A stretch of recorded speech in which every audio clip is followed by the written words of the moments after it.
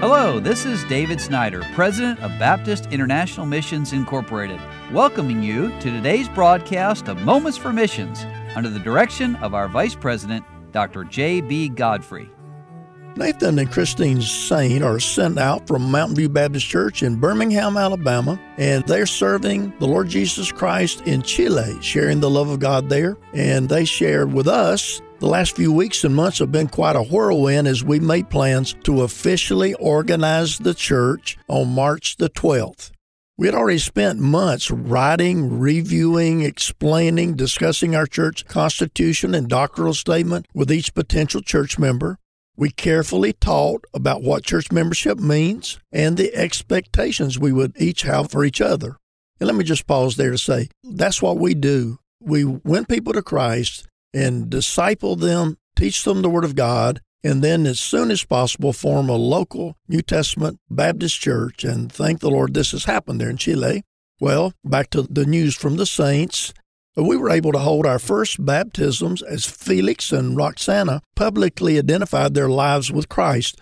That was certainly a highlight as Felix's lost parents and sister came to church, as well as Roxana's grandparents who were disillusioned about church because of some negative experiences in their recent past. The gospel message preached that day pricked Nelson, Roxana's 12-year-old brother. And when I spoke to him the following day, he explained that he has always believed in God, but he's just not sure he's going to heaven or hell. Please pray for Nelson's salvation. And then Felix's parents have been also a little more open to the gospel, but I haven't been able to speak with them since that time. Pray for the salvation of Felix Sr. and Yolanda.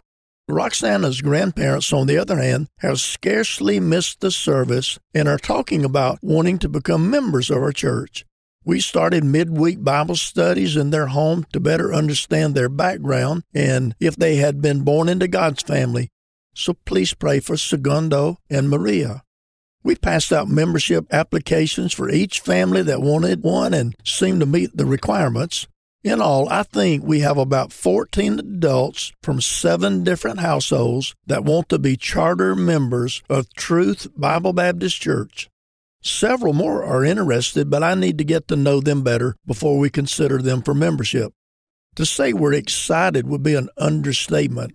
Unfortunately, our city went into a full quarantine the week right before that date, so our official organization had to be delayed, and it was not until March the 26th that it took place. Our in-person services, when we are allowed to hold them, are on Fridays, as we have been on weekend quarantines for almost a year now.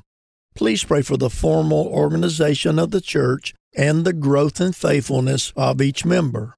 And then please continue to pray for our church building as well. I spoke with a construction company and they explained some of the legal hurdles they must fix before we can take ownership of the property. They reported that they made some progress on some of the paperwork and gave us a glimmer of hope that we might get the building before the end of the year. And of course, our God is able.